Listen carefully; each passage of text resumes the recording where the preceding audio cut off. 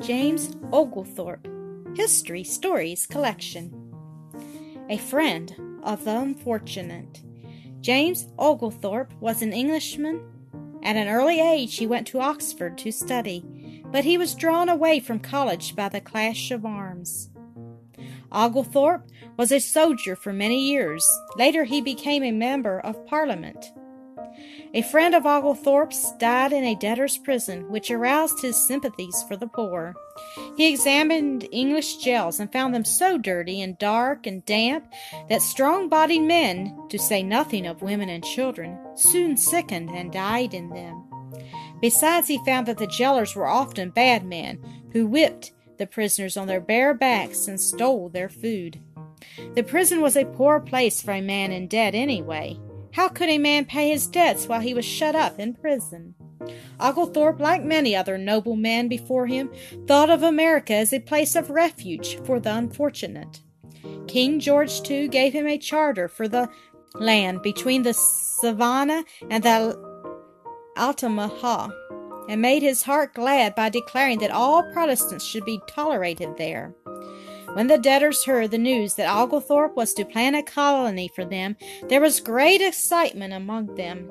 But he carefully selected his settlers so that no lazy man might be found among them. Arms and tools with which to work on the farms were given to the settlers.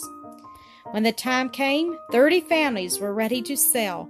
Oglethorpe carried them direct to Charleston, South Carolina. When they landed in 1733, the people of Charleston were only too glad to have a colony south of them as a buffer against the Spaniards who occupied Florida and who had already attacked South Carolina. Therefore, the people of Charleston, to give the new colony a good start, presented the settlers with 100 head of cattle, a drove of hogs, and 15 or 20 barrels of rice.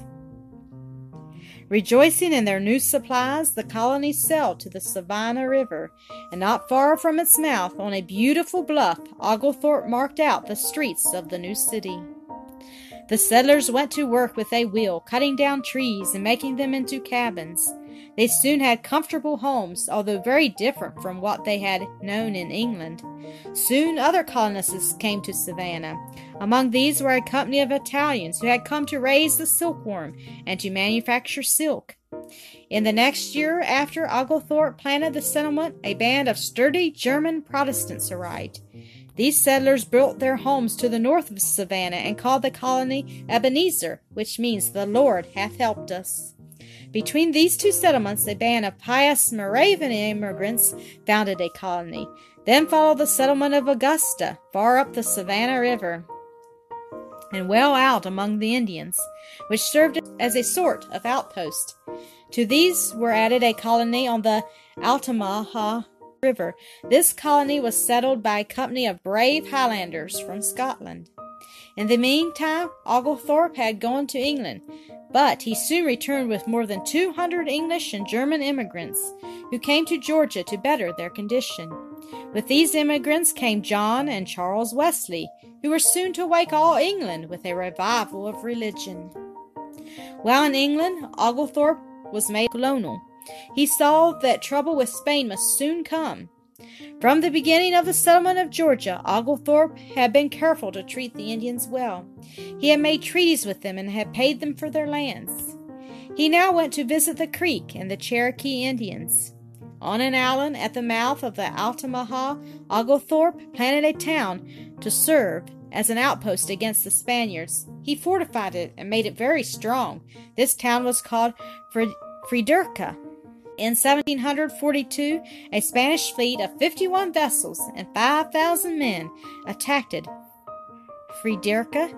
Oglethorpe beat them off, and thereafter Georgia was left in peace.